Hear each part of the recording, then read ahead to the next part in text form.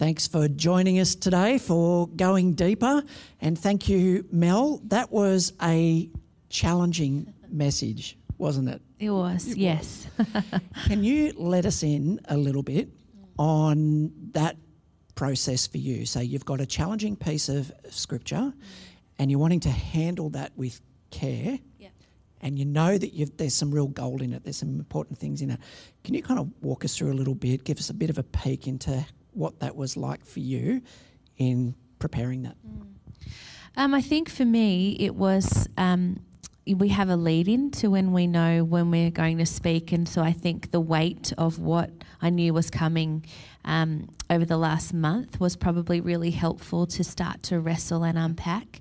I think the process for me was really more around just going really slowly through the passage myself to learn and to understand and to pray and to wrestle. There were moments of, I wouldn't say distress, but moments of why did they give this to me? But wanting to honour what is said and not add any layers to it, but just present what was there. So I think for me it was the slow process, and then also trying to hear what other people have said about the same verse, versus just to give me a greater context, because I think what's going to resonate for each of us will be slightly different, but the truth of what God's word is saying is there. And there is, some of these passages we can just whiz through them, think that we know what's going on in there.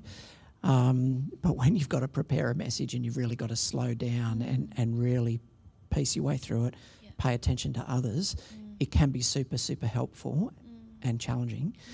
What are some of the discoveries that you made this week? Some of the things that really stood out to you in a new or an important way? I think for me it was all about how Jesus was high then low and then high again, and how he stated that so clearly, but the people at the time missed it, and even we can miss it as we go through that. I think knowing who Jesus is and what he's done is something that we talk about regularly and is a real revelation to me. But I think learning what that means then to take that understanding and revelation and practically live differently as a result of that was more important to me this week. And then as we stepped through the verses even more, I was really aware of growing up in a church culture where a lot of the time it was around like a turn or burn theology. I can count so many times when I've sat in youth events growing up where people had asked me, like, where will you go if you die tonight? And wanting to not...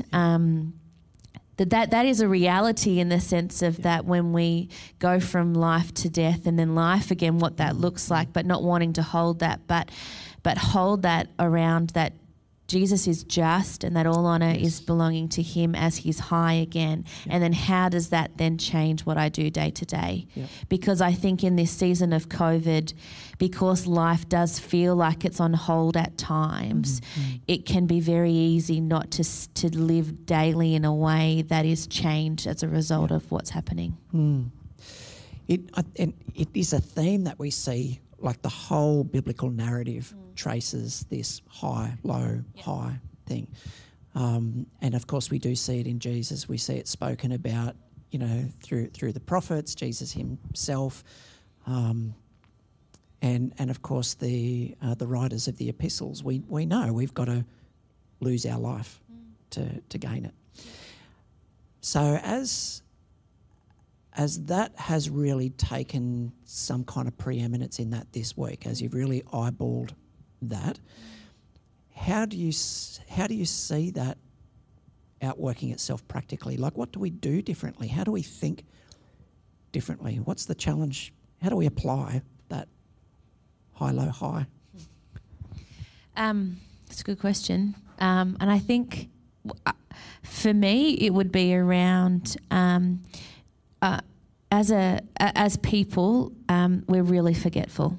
Yeah. And so I think that's part of it for me, is having the reminder and the consistency around that process, the high, low, and having that reminder every day. Because if that's not there for me and I'm not reminding myself or stepping into that with that knowledge of what I have been called to do and what I'm supposed to do day to day, if I don't remember, then I'm not going to do it. Yeah. So I think for me it's around that remembering, and not just simply remembering when I get up, because whilst I can get up and have some time with the Lord and read my scripture and then kind of go through the day, by 11:30 it's a lot harder to remember. So maybe a practical way is for people to think how they could remind themselves as they're going throughout their day, just to realign. I think that realignment is really important. Yeah. So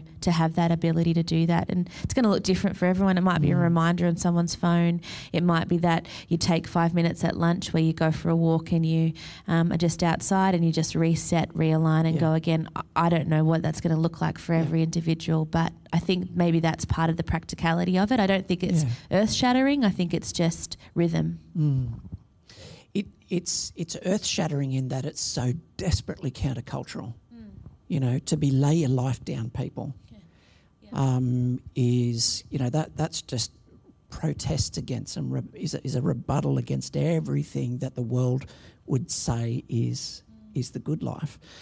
But here we see Jesus living a lay your life down life and calls us to do the same, and that it is the pathway, it is the only gate to life. One of the things that impacted me as you were speaking is that I don't know that we are as offended by death as we should be, and I think I've heard other people write about that, talk about that, but there is so much in our society at the moment that wants us to not eyeball death, or to, you know, prolong its reality, get that out of the way somewhere, sanitize it, whatever it is. But death is just utterly offensive to God. Yep. It is the antithesis of his created order.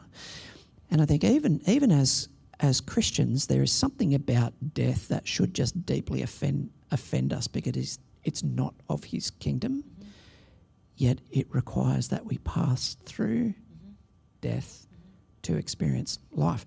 So on the one hand, there's this being really offended by death, but then there's this promise of life. Yeah. Did you encounter that this week, just this idea of life? Was that in the thinking? Yes, it was. How can I say this? I guess I have I've spoken about this lots with our church family, particularly around the work that I do day to day, where I work in a space where the veil between life and death is very, very thin. Yeah. And you are right, we are not offended by death, and particularly in the realm of psychiatry, where I spend most of my working week. It's the only medical, I guess, space where death is not allowed. You know, we might talk about in medical wards or things like that where people are so unwell that then they pass away, but in psychiatry it's not allowed. So I often think about life and death all the time, which is sounds morbid, but it's not, in the sense of that there is, when we're in that space of being offended by death and having an understanding, particularly from our natural point of view, that dead is dead. Yep.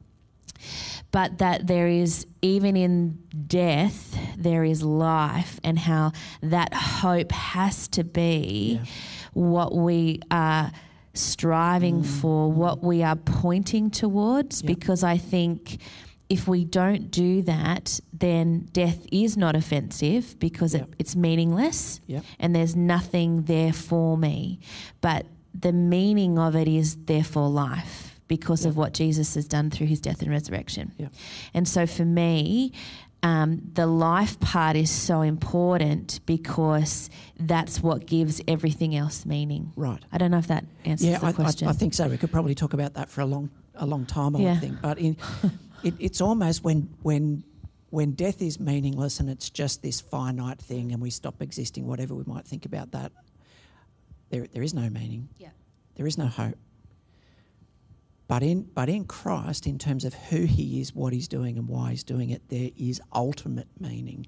There is ultimate hope. It's life everlasting. It is life in the kingdom of God, but it requires that we die to this life and that our faith is placed in the only one who is faithful, the one in whom mercy triumphs over judgment.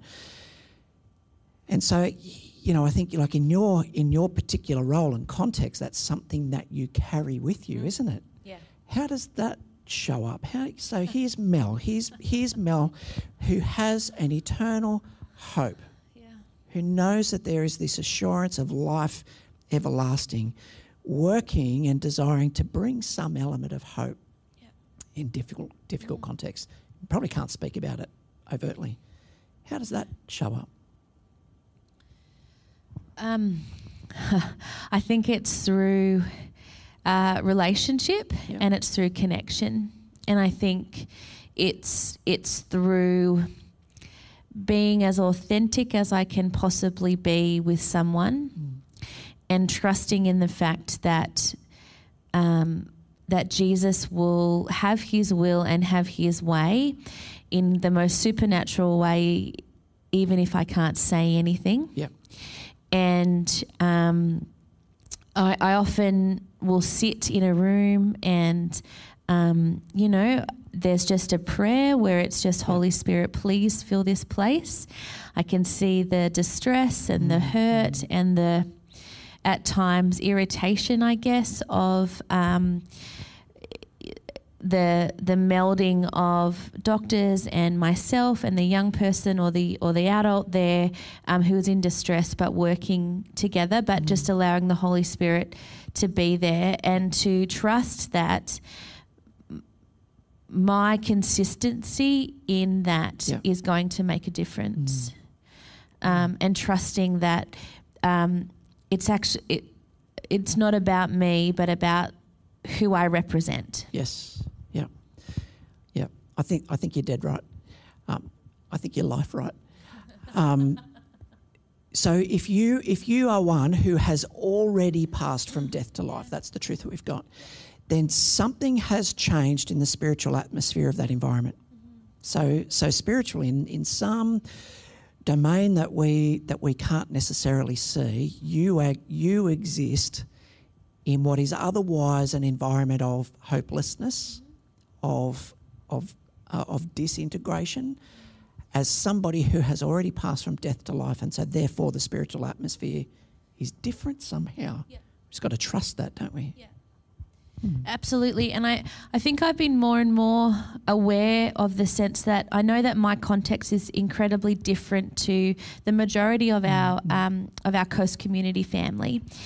But every time that any of us step into any relationship with anyone who essentially is beautifully broken, doesn't yet know Jesus and what he has done for them, that whatever that looks like, whether it's connection, relationship, compassion, empathy, a kind word, whatever that is, that all of us can step in and do that. You don't just have to work in the sphere that I work in. It's every one of ours responsibility. And I think what I said, it's a privilege that we can't ignore. Yep. Yeah. So let's, like a final question, I think it follows just follows on from that. So this week, we're all just about to step into a new week. Yeah. We are agents of renewal. We're objects of renewal. We are things that need renewing. And we are agents of renewal, of hope, of meaning, of life.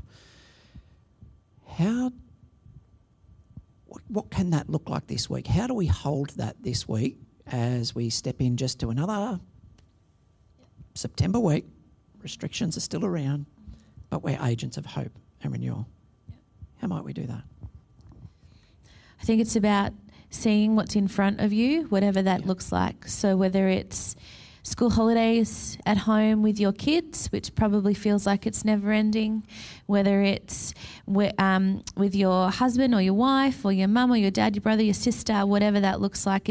And if it's going to work, working from home, Zoom, whatever it is, that taking the opportunities that are before you and remembering the responsibility and the realignment that we have and doing what we can where we can to show others that we believe what Jesus said that he did and that he did what he said that he did and being open to whatever that might look like and what conversation that it is. And I think it's building on whatever relationships you have as well. So that consistency I think is really important too. Believing in life in an environment where that's increasingly difficult to believe in. Yes. Thank you so much, Thank Mel. you, Look, I really hope that that's helpful and encouraging to you this week. A significant message, some complex things in there, probably requires a second listen or a second watch. So I really encourage you to do that this week. Thank you so much. We'll see you soon.